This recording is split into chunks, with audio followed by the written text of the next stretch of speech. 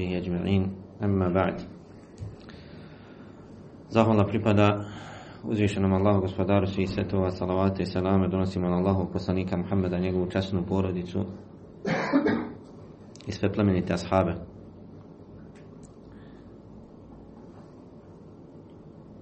Spominje imam Hafiz Abu al-Faraj ibn al-Jawzi u svom dijelu Zammul Hawa jedan događaj koji se dogodio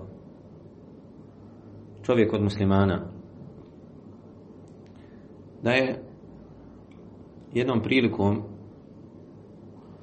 ušao u dvorište žene kršćanke pa se zagledao u nju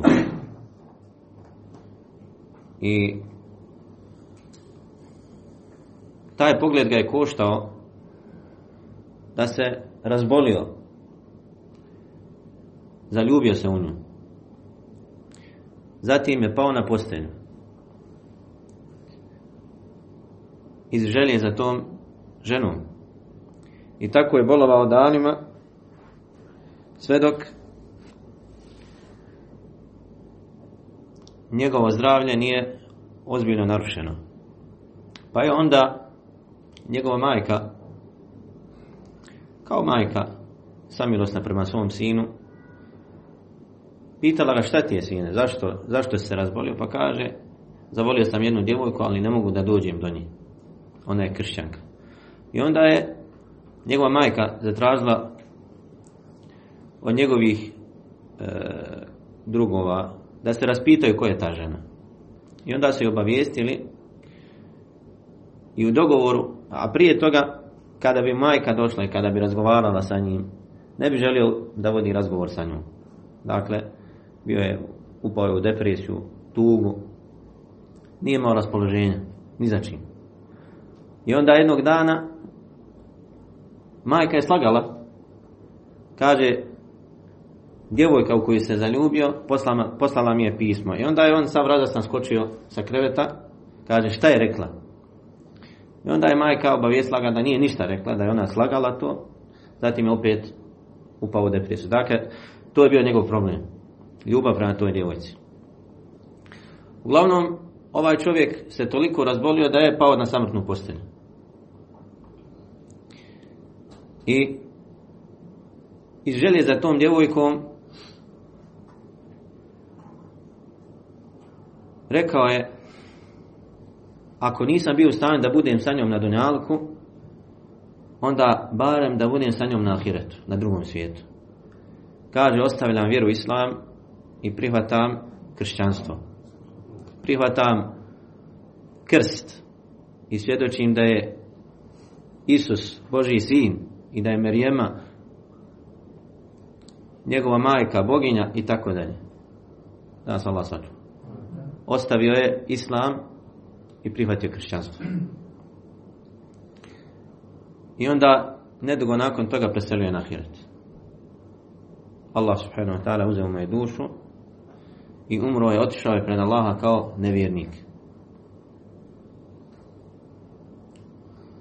Kada su to čuli njegovi prijatelji, koji su ga prije toga znali po dobru, otišli su kod ove kršćanke u koju se zaljubio ovaj musliman,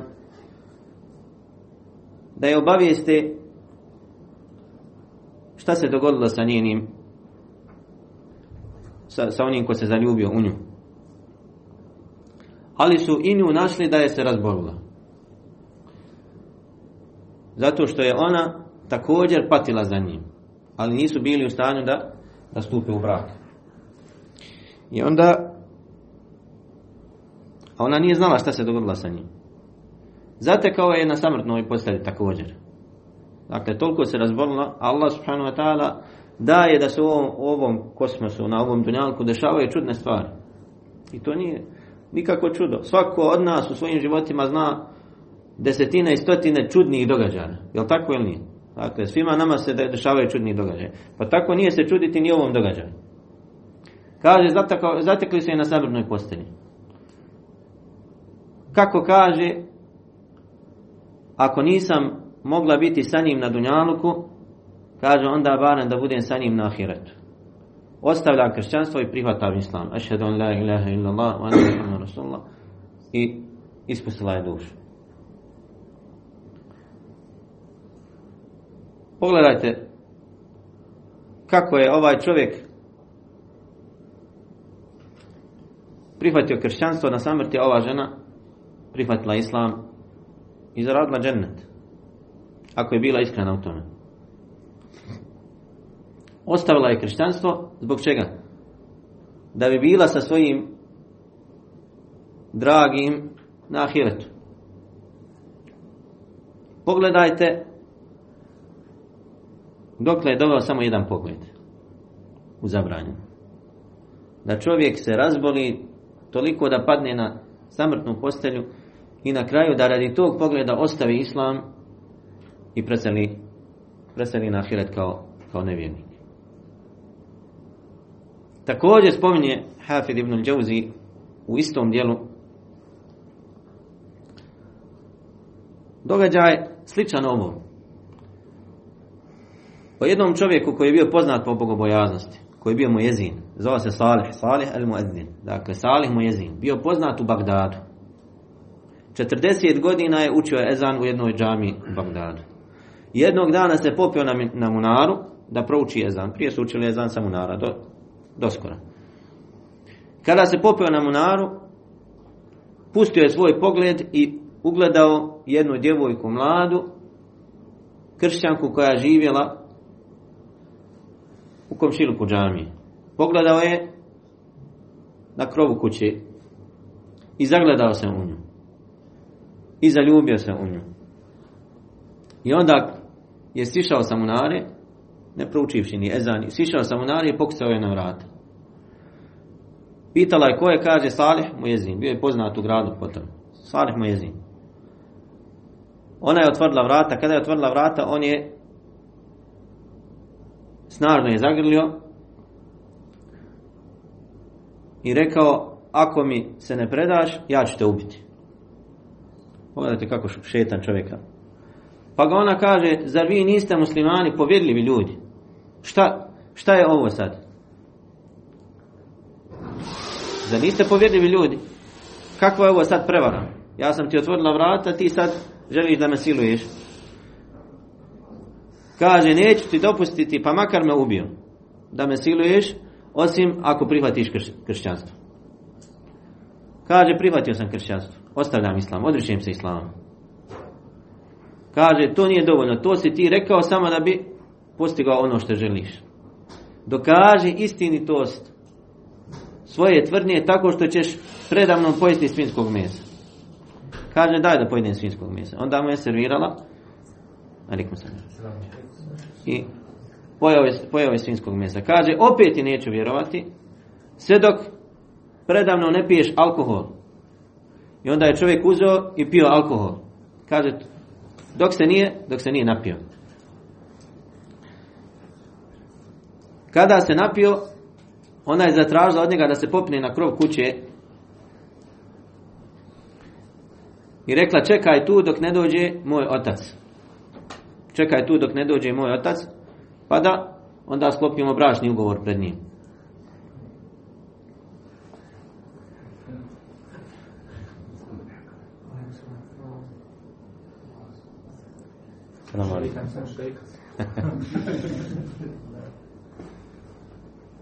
I onda kada je izašao na terasu kuće, ona se zaključala u svoju sobu i on je, hodajući po terasi, pijan pod dejstvom alkohola, vina, upao je sa kuće i na licu mjesta umro. I onda je došao međuvremenu njen otac i upitao je šta se dogodilo, ona ga je obavijestila. Zatim je uzeo ovog čovjeka i bacio ga u neki kanal pored puta.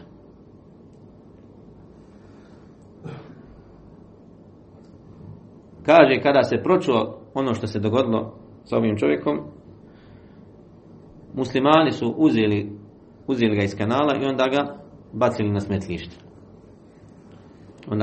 smetlište. Jer ga nisu ni kršćani želi prihvatiti, ni muslimani. Svi su ga se odrekli. Zbog čega? radi jednog pogleda kojeg je pustio sa munare. Dakle, čovjeku šetan dođe i kada u ibadetu, kada možda čini hajr, misli da se približava Allahu subhanahu wa ta'ala. Ovaj čovjek popio se na 40 godina učio je ezan, 40 godina poznat po bogobojaznosti, poznat po pobožnosti. Popio se da prouči ezan i pustio je svoj pogled i završio onako kako smo čuli. Spominje Hafid ibn Kathir, poznati historičar i učenjak, u svom dijelu Al-Bidaje wa Nihaje,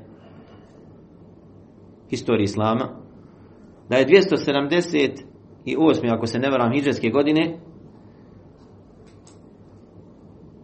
jedan čovjek koji je bio od boraca na Allahovom putu, muđahid, bio sa muslimanima u jednoj bitki.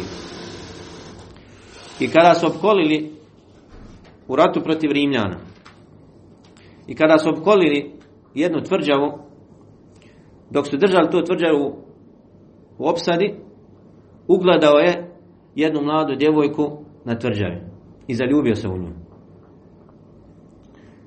I nije prestajao da razmišlja o njoj. Onda se odlučio da joj pošalje pismo. Zatražio je od nje da ga obavijesti na koji način da dođe do nje. Ona mu je rekla, nema drugog načina osim da prihvatiš kršćanstvo i da se popneš. Da se popneš na tvrđavu. On je to učinio. Odrekao je se islama i popeo se na tvrđavu. A muslimani nisu znali za to. I onda oženio je ovu djevojku i dobio je sa njom potomstvo. Kada su to muslimani čuli, teško im je palo, to ih je pogodilo. Jer je ovaj čovjek bio poznat po pobožnosti, bio poznat i dobar ratnik, muđahid. Nakon određenog vremena, prošle su godine, sreo ga je, kako spominje Hafid ibn Kathir, sreo ga je jedan od muslimana i prepoznao. Dakle, sklopio se ugovor o primiru među muslimanima i kršćanima. Prošlo je puno godina i sreo je ovog čovjeka koji je prihvatio kršćanstvo. I upitao ga je šta je bilo sa tvojom bogobojaznošću, šta je bilo sa Kur'anom, šta je bilo sa borbom na Allahovom putu. Učio si Kur'an, bio si poznat po učenju Kur'ana. Kaže, tako mi Allaha, zaboravio sam sve ajete iz Kur'ana. Osim jednog ajeta, a to je ajet u kojem Allah subhanahu wa ta'ala kaže rubama yawaddu alladhina kafaru law kanu muslimin. Sigurno će zažaliti nevjernici zato što nisu bili muslimani. Sigurno će zažaliti nevjernici zato što nisu bili muslimani. Zarhum ya'kulu wa yatamatta'u hatta wa yulhihim al-amalu fa sawfa ya'lamun. Kaže, pusti ih neka jedu, neka se naslađuju, obmanjeni dugim nadama, zasigurno će znati. Zasigurno će znati šta im je pripremljeno i gdje je njihovo prebivalište. Zaboravio je sve ajete iz Kur'ana, osim jednog ajeta. Sigurno će zažaliti nevjernici što nisu bili muslimani. Pogledajte ovaj primjer. Čovjek je u borbi na Allahovom putu. Je li ima djelo koje približava Allahu subhanahu wa ta'ala brže i bolje od džihada na Allahovom putu. Čovjek zalaže svoj metak, svoj život, ostavlja svoju porodicu, želi svoj život, izlaže opasnosti. I onda u takvom jednom dobrom djelu pusti svoj pogled i zagleda se u ženu koja mu je zabranjena i vidite kako je završio. Vidite kako je završio. Zbog čega spominjemo ove primjere? Zato što smo, draga braćo, iskušani u današnje vrijeme haramima, zabranjenim pogledima na sve strane. Dakle, gotovo pa je nemoguće da čovjek sačuva svoj pogled od harama. Živimo u vremenu koje nije zapamtilo čovječanstvo prije toga. Toliko razgoličenosti, toliko bestidnosti, da čovjek ne može se začuditi, pogotovo u ljetnim danima. Da znamo koliko je opasno da čovjek pusti svoj pogled. Jer ga to može koštati njegove vjere. Može ga koštati njegove vjere. I ove stvari koje smo spomenuli, ovi primjeri, to su istiniti primjeri. Nikome od nas nije zagarantovan džennet. Nikome od nas nije zapečaćeno srce na pravom putu. Jedan pogled zabranjeni može umrtiti tvoje srce. Kako kažu islamski učenjaci, pogled je poput strijele koja tebe gađa, ne drugi, gađa tvoje srce. Ti kad pogledaš ono što je zabranjeno, to gađa svoje srce i umrtvljuje ga. Ne znaš koja strijela može ubiti tvoje srce. Dakle, neka te strijela rani, a neka te ubije. Ili metak u današnje vrijeme. Ne znaš koji te metak može usmrtiti. I zato uzvišeni Allah subhanahu wa ta'ala zabranio nam je u Kur'anu ovu stvar, naredio nam je da oborimo svoje poglede. Kaže Allah subhanahu wa ta'ala: "Qul lil mu'minin yaghuddu min absarihim wa yahfazu furujahum."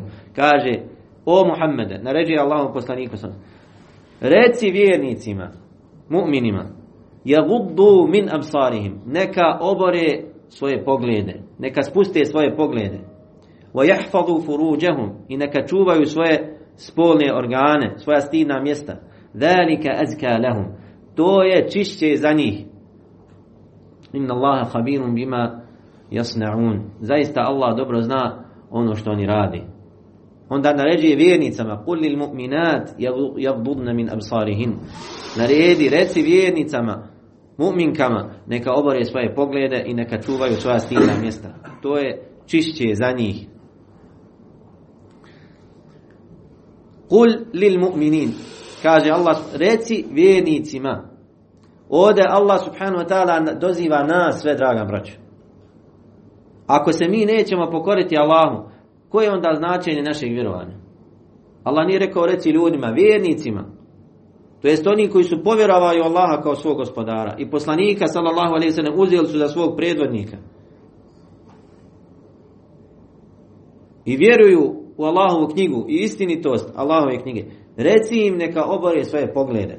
I ovdje kaže min absarihim, neka obore neke svoje poglede, to jest poglede koji su zabranjeni, jer je dozvoljeno, u osnovi je pogled Allahova blagodat koju je podario čovjeku. Vidi Allahova blagodat na kojoj je čovjek dužan da bude zahvalan Allahu.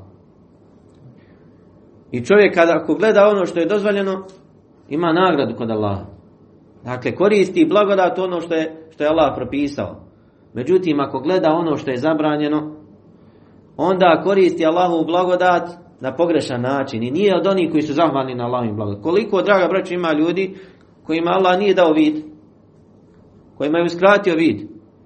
Nama je Allah dao vid, pa da li ga koristimo na ispravan način?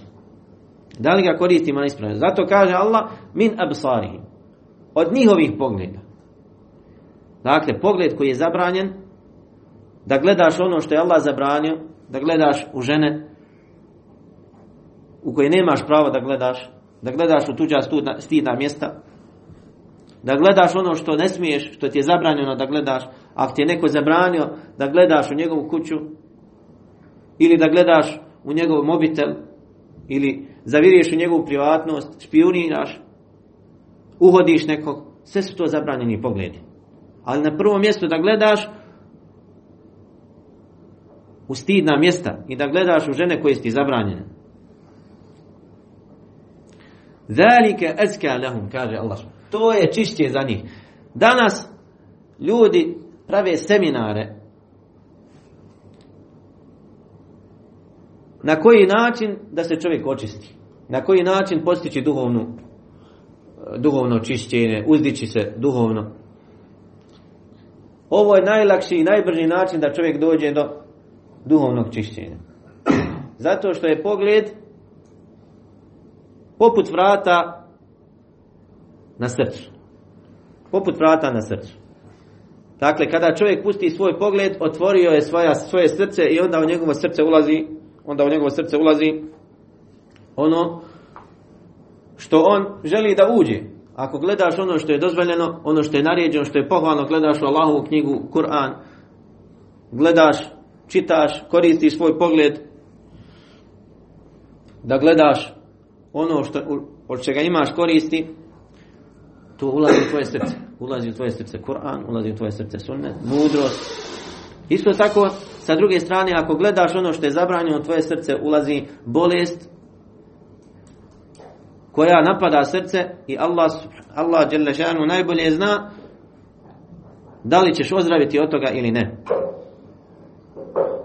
Dakle, obaranje pogleda i čuvanje stidnih mjesta, to je jedan od najbržih puteva ka čišćenju duše. Zatim kaže dželle šanu wa yahfazum furuđahum, neka čuvaju svoja stidna mjesta. I mufesiri, komentatori Kur'ana imaju dva tumačenja ovog ajeta. Jedni kažu neka čuvaju svoja stidna mjesta, to jest neka ne dopuštaju drugima da gledaju njihova stidna mjesta. I ovaj ajet je onda naredba vjernicima da pokriju svoja stidna mjesta. A po drugom tumačenju neka čuvaju svoja stidna mjesta, to jest neka čuvaju svoja stidna mjesta od upadanja u haram. Da ih koriste na haram način, to jest da čine nemoral, blud i tako dalje. Alejkum selam. Zaista Allah subhanahu wa ta'ala, inna Allaha khabirun bima jasna'un. Allah dobro zna ono što oni rade. Kako kaže u drugom ajetu Allah subhanahu wa ta'ala, ya'lamu kha'inatal a'yuni wa ma tukhfi as-sudur. Zna ono što pogledi potajno gledaju, ono što oči potajno gledaju i ono što srca kriju u sebi. Ono što čovjek krije u svojim prsima. وَمَا تُخْفِي الصُّدُورِ, ono što kriju u prsa. يَعْلَمُ خَائِنَةَ الْأَعْيُنِ, zna one tajne poglede.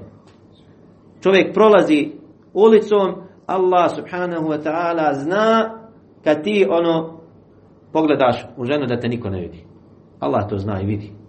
I zato Ibn Abbas, tumačeći ovaj ajet, kaže to je čovjek koji se nalazi u skupini ljudi i pogleda u ženu koja mu je zabranjena, pa kada ga pogledaju njegovi prijatelji, obori pogled. Ideš u skupini ljudi ili sjediš na nekom mjestu i pogledaš ženu, gledaš u nju. Kada vidiš da te tvoji prijatelji gledaju, oboriš pogled. I stida prema njima, a ne stidiš se Allaha subhanahu wa ta'ala. Kaže, to je značenje ovog ajeta. Ya'lamu kha'inatal a'yun. Zna poglede poglede koji varaju. Ha'ina, ovdje kaže. Hijane u arapskom jeziku prevara. Ya'lamu kha'inatal. Zna poglede koji varaju.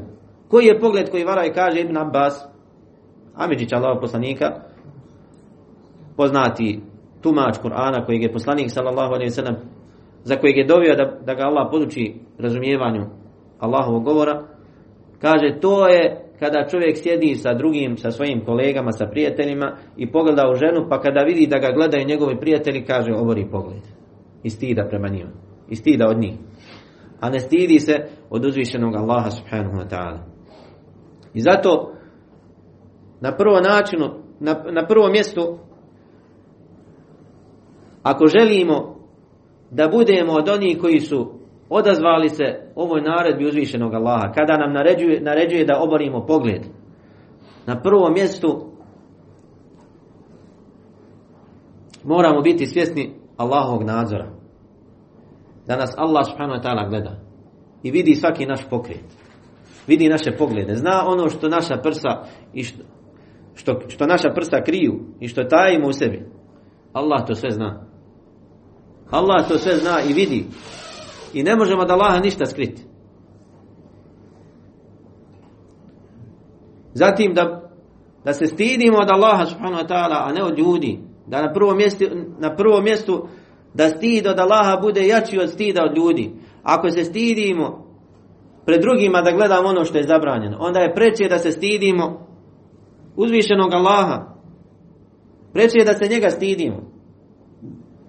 Kada smo sami kod kuće ili otvorimo ova čuda koja imamo svi u svojim džepovima, Allah zna šta gledamo, na našim mobitelima. Zna i one slike koje prolete neciljano na našim mobitelima, da li mi pustimo i pogledamo u to, iako znamo da je to zabranjeno, ili to sklonimo i uklonimo prije nego što dođe naš pogled do toga. To Allah subhanahu wa ta'ala sve zna. Znači, moramo se stidjeti od uzvišenog Allaha. Zatim se stiditi od njegovih meleka, koji zapisuju naša dobra i loša djela, koji se nalaze oko nas. Moramo se njih stiditi. I znati da ti meleci bježe od nas kada činimo haram. A na njihova mjesta dolaze šejtani. Na njihova mjesta dolazi mjesto na kojem čovjek griješi prema Allahu, meleci bježe s tog mjesta. A znamo šta znači prisustvo meleka na jednom mjestu. To je ujedno spuštanje Allahove milosti, ispuštanje Allahove bereketa i čuvanje tih ljudi. Meleci ih čuvaju mnogi stvari koje mi ne znamo. Od radnih vidova zla. Pa zamislite kada to mjesto napuste meleci, a dođu šejtani. Šta se sve od zla i belaja i fitni spušta na takvo mjesto. Iako možda mi nismo svjesni. Iako mi možda toga nismo svjesni. Ali Allah subhanahu wa ta'ala neke stvari odgađa do tačno određenog vremena. Zatim, draga braćo, da znamo da od tog pogleda nemamo nikakve koristi. Dakle, vratimo se sami sa sobom. Sve ono što smo u haram pogledali u svim godinama prije nas. Prethodnim godinama. Godinama koje su iza nas. Znači, stotine, hiljade, da nam se Allah smiluje i oprosti, puta ste pogledali i smo pogledali u haram. Jesmo li se išta od toga koristili? Jesmo li imali ikakve koristi od toga? Gledao se ono što je Allah zabranio. Je li to ti koristilo na dunjalku išta? Nije ti koristilo. Osim što si se pokajao za to. Jedino ti je koristilo da si zaradio kaznu kod uzvišenog Allaha. I možda te je spriječilo da učiniš ono što je dobro.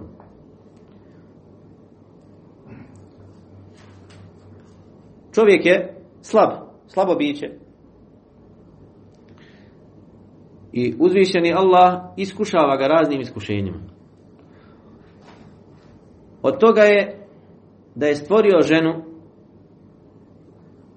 takvom da je privlačna čovjeku. Da za njom žudi čovjek.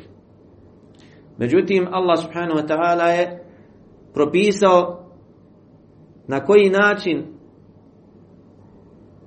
da čovjek ispuni svoju potrebu kod žene i žena kod čovjeka. Dakle, propisao je propise da na dozvoljen način čovjek to uradi. A sve mimo toga je zabranio. Sve mimo toga je zabranio. I čuvanje pogleda, obaranje pogleda, štiti zajednicu muslimana i nemuslimana, štiti od svega onoga što je loše, od loših posljedica, štiti od bluda, štiti od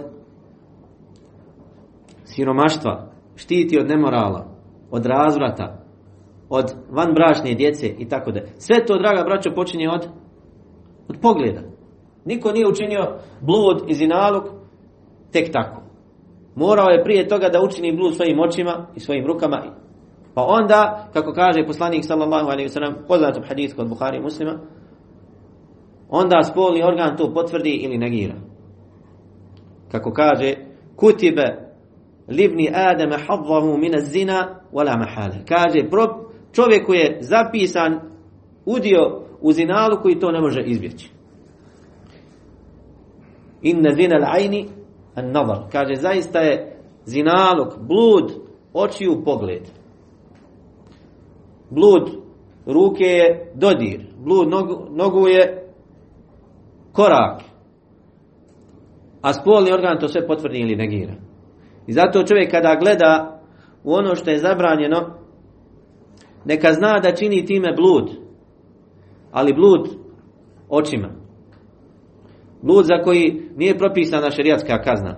Ali je Allah subhanahu wa ta'ala srdit na takve robove.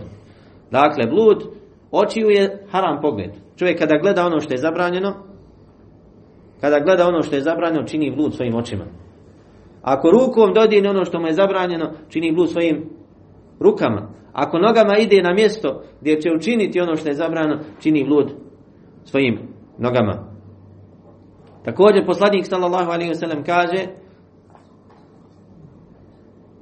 La yanzuru ar-rajulu ila awrati ar-rajul, wala al-mar'atu ila awrati al-mar'a. Kaže, nekad ne gleda čovjek u stidno mjesto drugog čovjeka, niti žena gleda u stidno mjesto drugog čovjeka, niti žena da gleda u stidno mjesto druge žene. Ako je čovjeku zabranjeno da gleda u stidno mjesto muškarca, šta onda reći ako gleda u stidno mjesto žene? A stidno mjesto žene nije samo njen spolni organ. Žena je čitava stidno mjesto. Žena je čitava stidno mjesto za muškarca koji joj nije mahrem, koji nije bliža rodbina. Dakle, čovjeku nije dozvoljeno da gleda u ženu koja mu nije bliža rodbina. Zabranjeno mu je da gleda u nju. I kada se nađe u situaciji da prolazi ispred njega žena, dužan je da obori svoj pogled. Zato Ibn Mas'ud radijallahu anhu kaže, kada ispred tebe prođe žena, kaže zažmiri dok ne prođe. Zažmiri dok ne prođe. Dakle, treba čvrsta odluka. Čvrsta odluka da čovjek neće gledati ono što mu je Allah zabranio. Neće gledati ono što mu je Allah zabranio. Kaže zažmiri. I zato neki od ispravnih prethodnika iz prvih generacija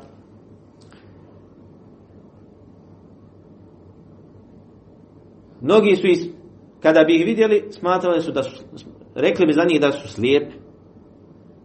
Zažmiri, obori pogled. Ponaša se kao slijepac. Zbog čega? Da ne bi pogledao ono što je zabranjeno. Jer su znali posljedice i opasnosti tog zabranjenog pogleda. Ali čovjek, kao što smo rekli, slabašno biće, iskušanje nekada mora proći pored mjesta gdje će biti iskušan da pogleda u ženu koja mu je zabranjena. I zato je poslanik sallallahu alejhi ve sellem, kada ga je Ali radijallahu anhu u hadithu kod Ebu Dauda, koji je inshallah dobrog lanca prenoslaca, kaže: fa inna laka ula wa laysa laka al-akhirah. Kaže, ako budeš iskušan da pogledaš u ženu koja ti nije bliža rodna, koja ti je zabranjena, kaže, imaš pravo na prvi pogled, ali nemaš pravo na drugi pogled. Šta to znači? Ono što neciljano pogledaš, dakle ispred tebe prođe ili neciljano pogled, zato te Allah neće teretiti. Ali ako ti pustiš svoj pogled i zagledaš se ili nakon toga drugi put pogledaš, to je ono za što će te uzvišeni Allah pitati i teretiti. I također kod imama Muslima u sahihu, Đarir ibn Abdillah pitao je poslanika sallallahu alejhi ve sellem o iznenadnom pogledu. Da čovjek iznenada nešto pogleda, pa mu kaže poslanik sallallahu alejhi ve sellem: asrif basarak. Kaže, okreni svoj pogled.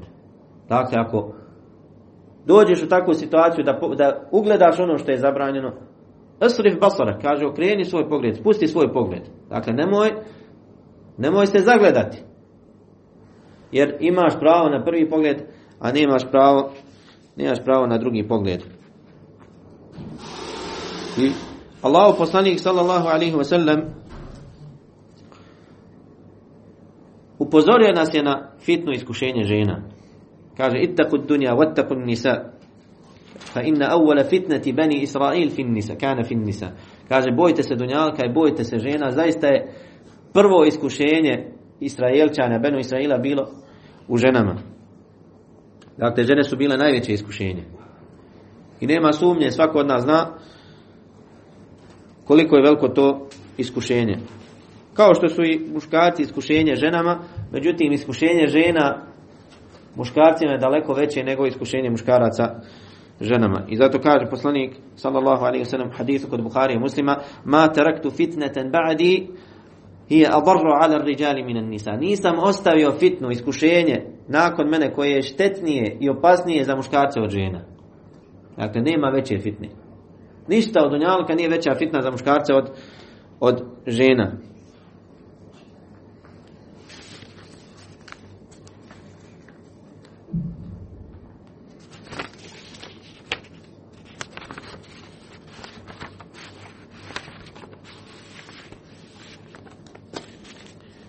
I većina grijeha, draga braćo, uzrok tih grijeha su jedna od dvije stvari. Ili pretjerano gledanje ili pretjeran govor. Dakle, ili pretjerano gledanje ili pretjeran govor. Čovjek radi svog jezika upada u potvoru, upada u laž, upada u ogovaranje, u prenošenje tuđih riječi. Može biti kriv za nečije ubijstvo, može nekoga nagovoriti na nešto loše. Isto tako i pogledom. Niko nije ukrao nešto od nekoga prije nego što je vidio to i zavolio to, pa je onda ukrao. Znači nije ukrao tek od sebe, tek tako. Jer nije mogao ukrasti dok mu se to ne svidi, dok to ne zavoli.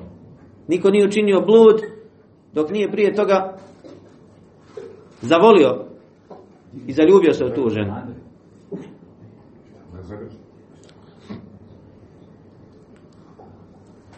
Niko nije učinio neki grijeh,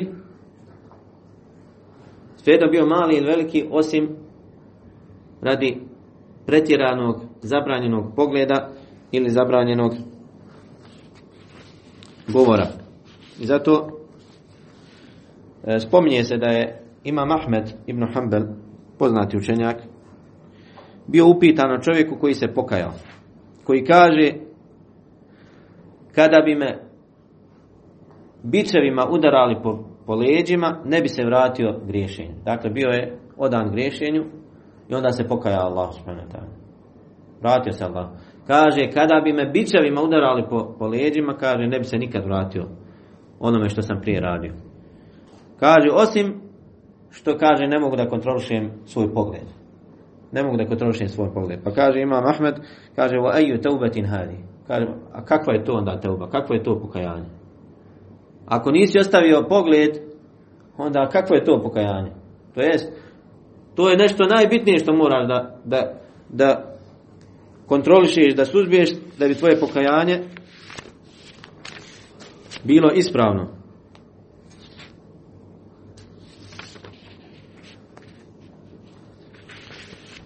Također od načina koji nas pomažu i olakšavaju nam čuvanje pogleda je obavljanje onoga što je Allah naredio i preporučio.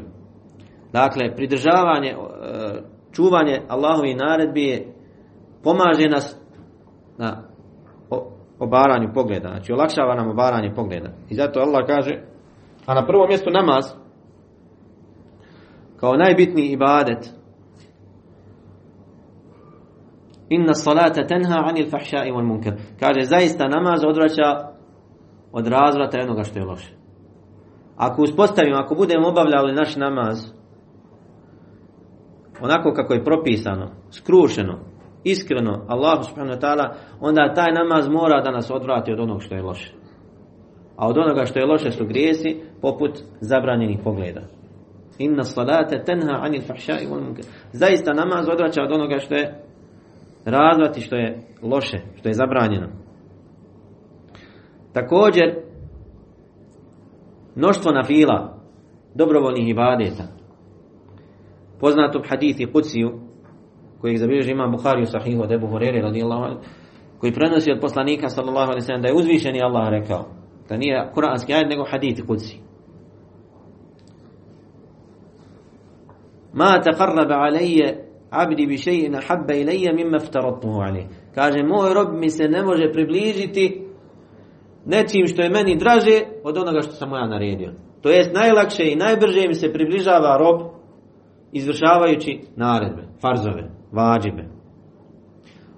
وَلَا يَزَالُ الْعَبْدُ يَتَقَرَّبُ إِلَيَّ بِالنَّوَافِلِ حَتَّى أُحِبَّهُ. Kaže, i neprestano će mi se rob približavati na filama, dobrovoljnim ibadetima, sve dok ga ne zavolim.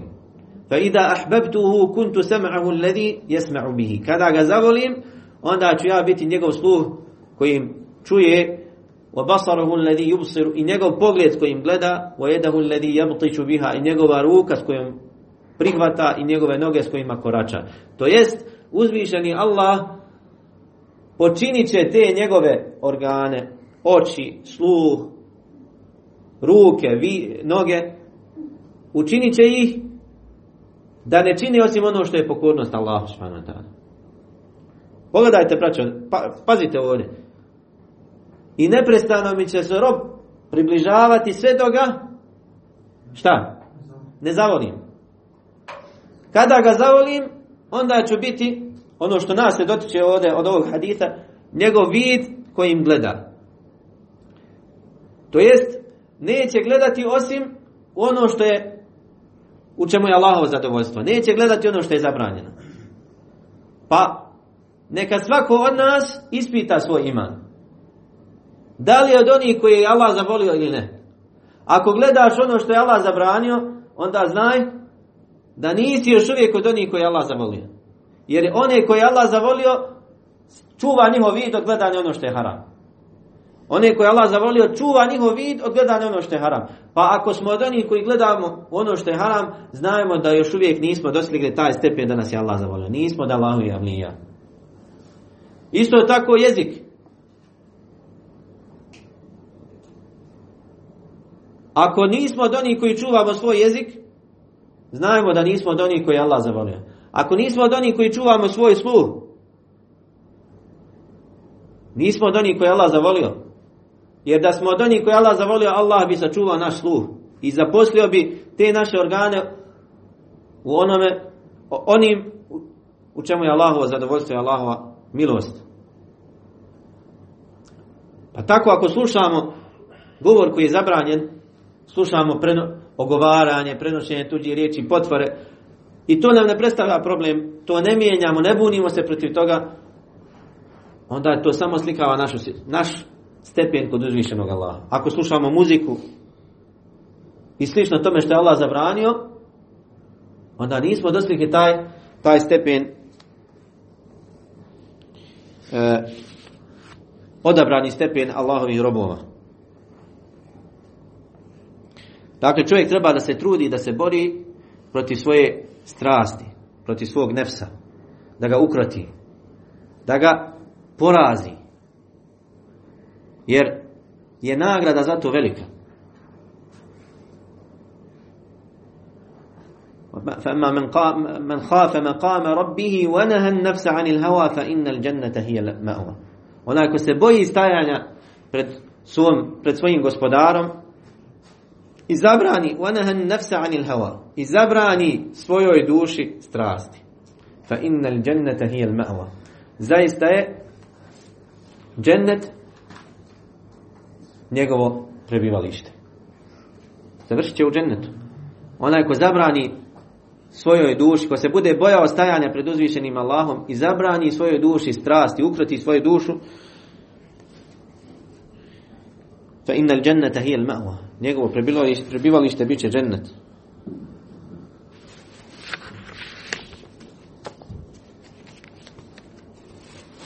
Dakle, pogled, blagodat vida je blagodat za koju ćemo biti pitani, draga braćo. To je nešto što nam je Allah dao i povjerio u emanet. Kao što nam je povjerio i naše ruke i naše noge i naše tijelo i sve što nam je dao uzvišen, to nam je Allah povjerio. Zato ćemo biti pitani. To je najveći Allahovi blagodati. Jedan uzdah vazduha kojeg udahnemo danas, a na desetine hiljada puta ih udahnemo zrak danas, bit ćemo pitani za tu blagodat. A kamo li blagodat očiju? ثُمَّ لَتُسْأَلُنَّ يَوْمَئِذٍ عَنِ النَّعِيمِ. Zatim ćete tog dana biti pitani o blagodatima. Zatim ćete tog dana biti pitani o blagodatima, a jedna od najvećih blagodati je upravo vid.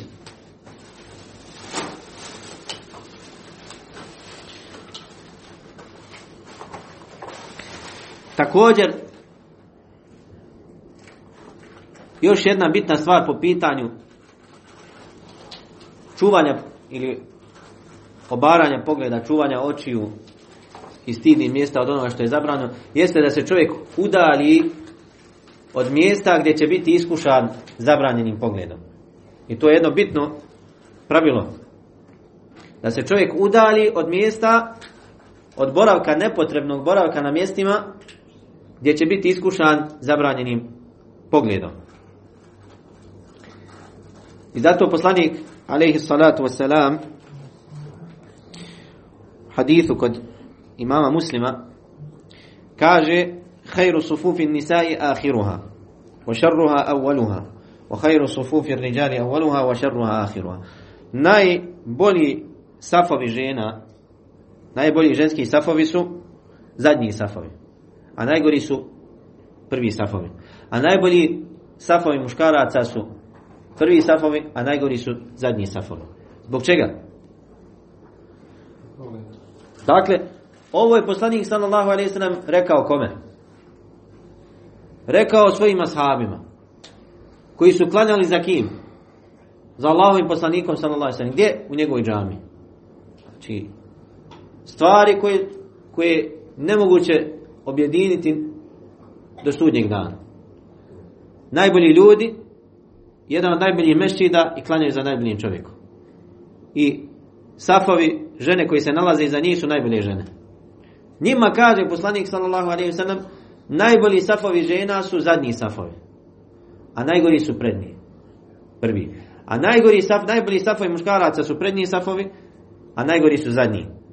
Hadis vjerodostojan kod imama Muslima u Sahih.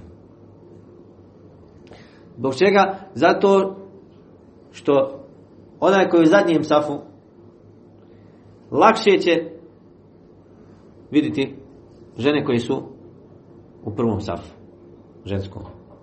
Dakle, prije će biti iskušan i doće u to stanje, situaciju da pogleda ono što je. Jer prije su tako džamije bile, nisu imali mogućnosti koje mi imamo danas da napravi sprat, da budu.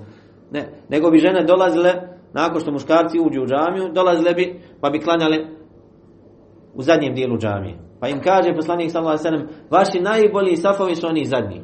To jest, žena koja zadnja dođe u džamiju. Jer ako požuri i dođe u prvi saf, bit će izložena pogledima muškaraca. Zato je učinio njihov zadnji saf najboljim. To jest, što više žena okasni u džamiju i kasnije dođe nakon muškaraca, to je bolje za nju. A što prije izađe, to je također bolje za nju. Prije izađe i pobjegne od muškaraca. Isto tako, muškarci, najbolji su njihovi safovi prvi. Zbog čega? Zato što to upućuje da su poranili u džamiju i nisu bili iskušani da pogledaju žene. Nisu bili iskušani da pogledaju žene. A najgori su zadnji safovi. Zbog čega? Zato što su ovi koji su došli na kraju zadnje safove, morali su proći pored ženskih safova i pogledati u žene. Šta reći onda, draga braćo, za nas danas? Dakle, ovaj hadis se odnosi za džamije, mjesta kojima robujemo Allahu, mjesta pokornosti i ibadet. Šta reći onda za nas danas koji hodamo po pijacama, koji hodamo po tržnim centrima, koji hodamo po gradu, po korzu, po Ako je ovako stanje za džamije, šta onda reći za nas danas? Dakle, čovjek bespotrebno ne treba sebe izlagati fitnama i iskušenjama.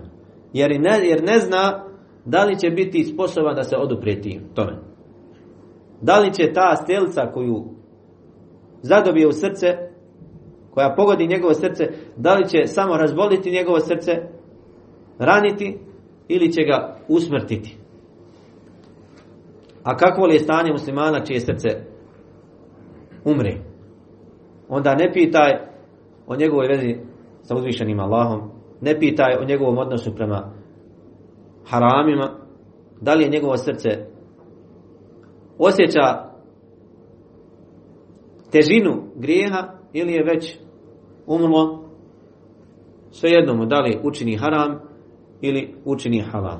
Dakle, srce čovjekova ako umre, on ne osjeća, kada učini grijeh, ne osjeća težinu tog grijeha.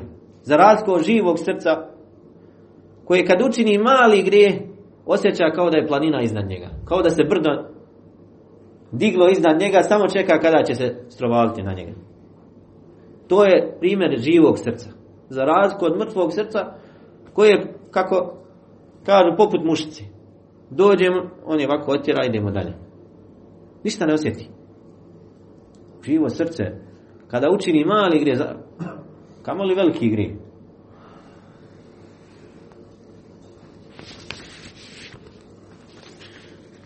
Čovjek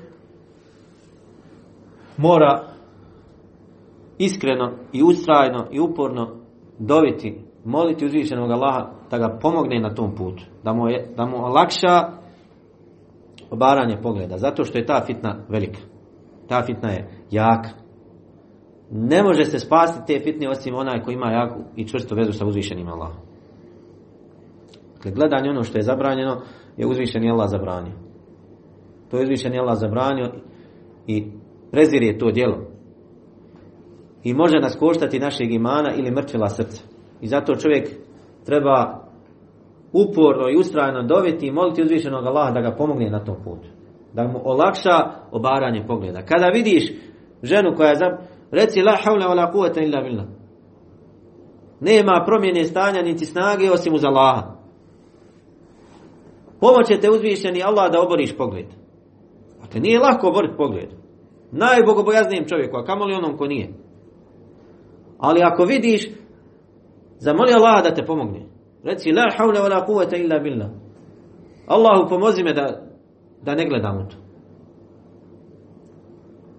Također iskren odnos prema uzvišenom Allahu. Iskren odnos. Šta je izbavilo Jusufa a.s. iz spletke koju mu je napravila ona žena? Svi znate događaj između Jusufa a.s. i one žene. Šta ga izbavilo? Kedalike li nasrifa anhu su'a wal fahša innahu min ibadina al-mukhlasin. Kaže, tako mi kedalike nasrifu anhu su'a wal fahša. Tako mi od njega udaljavamo zlo i razvrat. Innahu min ibadina al-mukhlasin. Zaista je on, po drugom qirajtu muhlasin, zaista je on od naših iskrenih robova. Dakle, Jusufova iskrenost u odnosu prema uzvišenom Allahu spasila ga je spletki žene koja je tražila od njega i navodila ga da učini ono što Allah subhanahu wa ta'ala zabranjuje. I čovjek koji obori pogled i pokori se uzvišenom Allahu, znajte da će uzvišeni Allah takvog roba počastiti nurom i svjetlom na licu i razumijevanjem vjere i znanja u njegovom srcu. Dakle, onaj ko obori svoj pogled i sačuva svoj pogled, Allah će ga nagraditi svjetlom na njegovom licu. I zaista, onaj čije srce zdravo može to da primijeti. Da se razlikuje mu'minovo lice od lica onog koje se odao razvratu i nemoralu. Vidite lica onih koji se odali nemoralu da su crna, tamna, odbojna, odvratna, za razliku od mu'minovih lica. Za razliku od lica mu'mina koja su svjetla, privlačna, opuštena. Zbog čega? Zato što ih je Allah nagradio radi njihove čednosti, nagradio ih je nurom lica, svjetlom lica. I pored toga nagradio im je širinom u prsima i znanjem, spoznajom pravog puta od istine u njihovom srcu. Zato kaže Jelle šanu: in tattaqullaha yaj'al lakum furqana wa yukaffir ankum sayyi'at.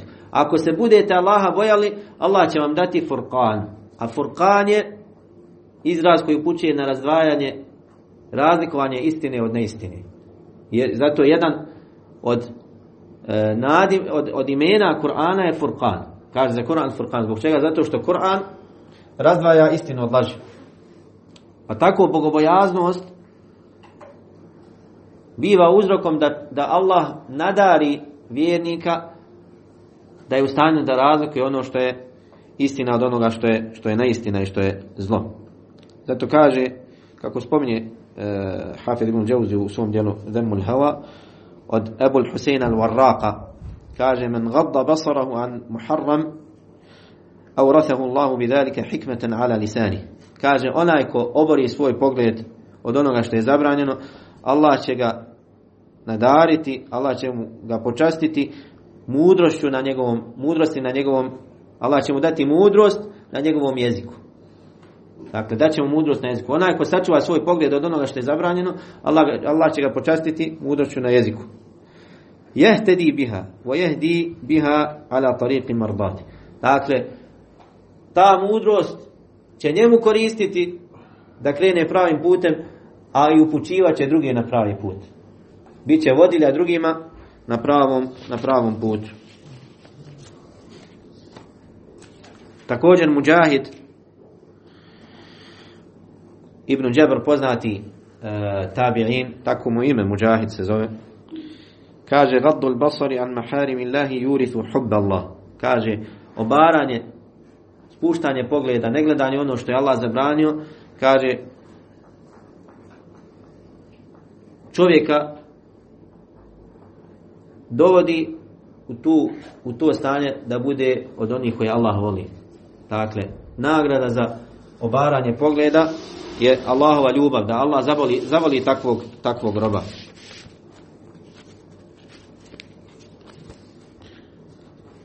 I onaj ko ne kontroliše svoj pogled, takav zasigurno ne osjeća slast ibadeta, ne osjeća slast imana, slast pokornosti uzvišenom Allahu.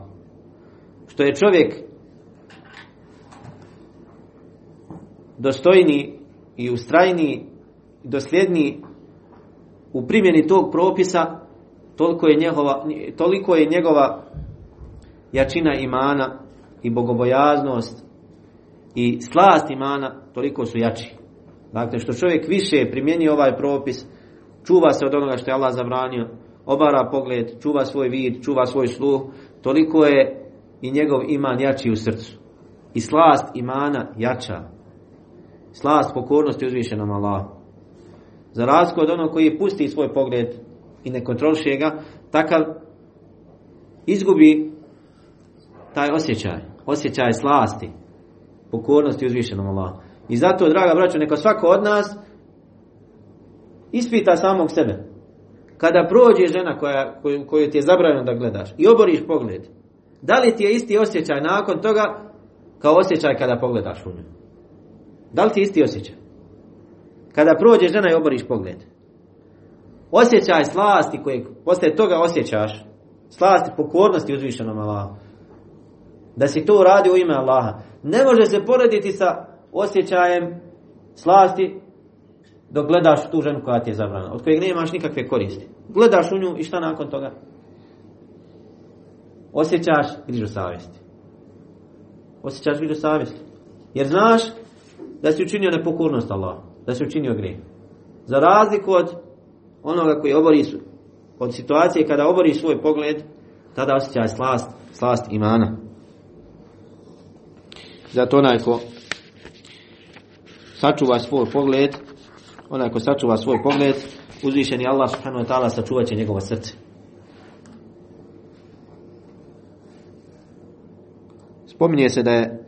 Spominje Ibn Abi Dunja u svom dijelu Al-Wara od Vakija ibn al-Jarraha, poznatog učenjaka, kaže, jednom prilikom izašli smo sa Sufjanom al-Thaurijem, poznati hafid hadith, na dan Bajrama.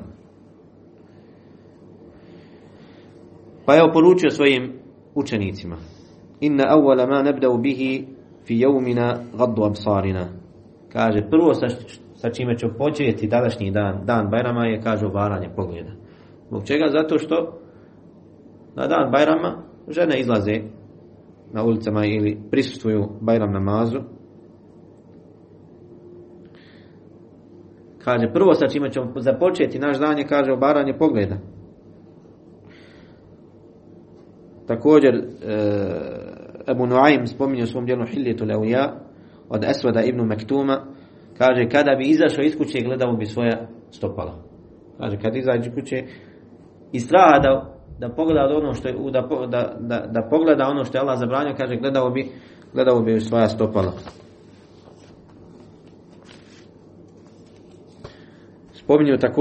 Spominje Ebu Nuaym u svom djelu Hiljetul Awliya od Amra ibn Murre da je rekao, kaže, nadartu ila mar'atin fa a'jabatni fa kuffa basari. Kaže, jednom priliku sam, koji je bio slijep, kaže, jednom priliku sam pogledao u ženu koja mi je zabranjena, kaže, pa me je zadivila.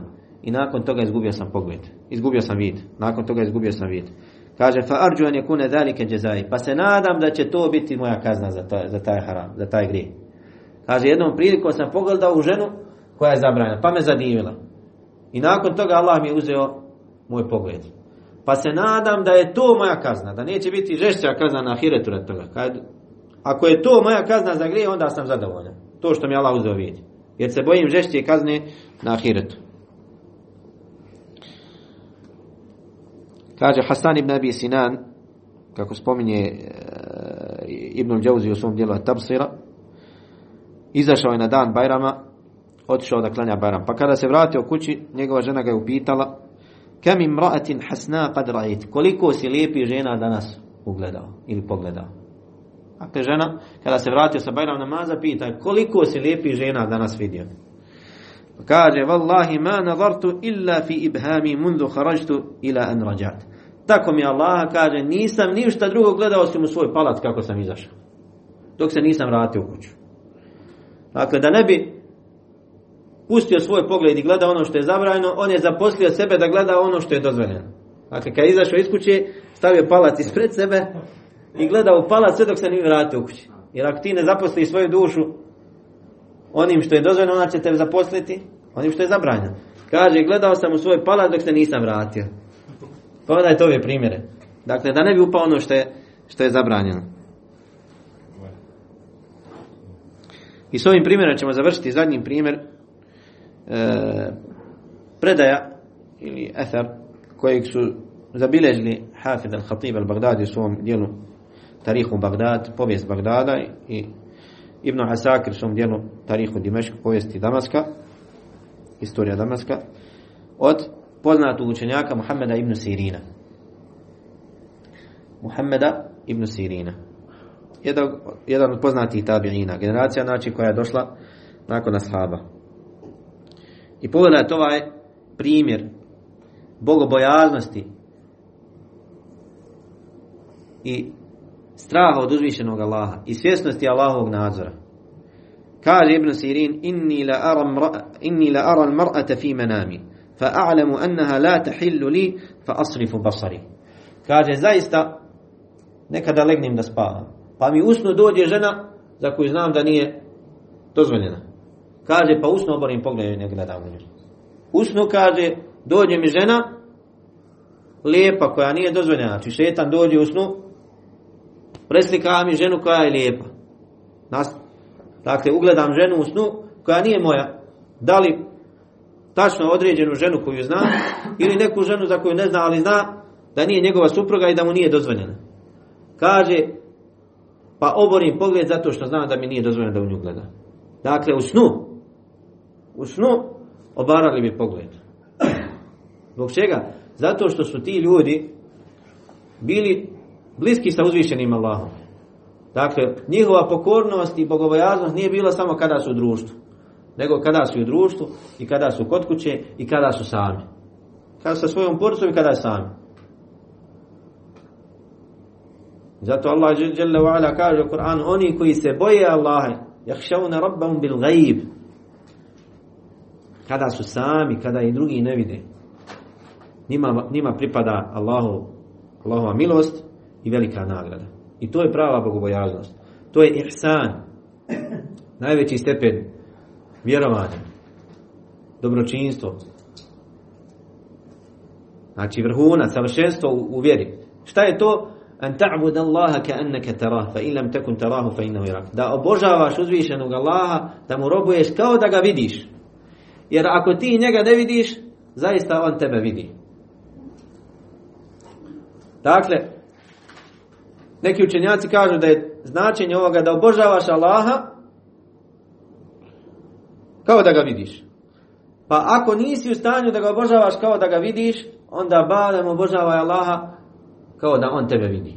Jer znaš da on tebe vidi. Ili drugo tumačenje, da obožavaš Allaha kao da ga vidiš. Jer ako ti njega ne vidiš, znaj da sigurno Allah tebe vidi. Zna da sigurno Allah tebe vidi. I to je jakin, čvrsto ubjeđenje, najveći stepen vjerovanja da čovjek obožava Allaha kao da ga vidi. Dakle, kao da je uzvišeni Allah pred tobom. Da li ćeš se isto ponašati kada si u takvom stanju ili kada upadneš u gaflet i nemar, pa zaboraviš na Allahov nadzor, da Allah tebe vidi i da čuje i da zapisuje sve što ti radiš? Sigurno ne.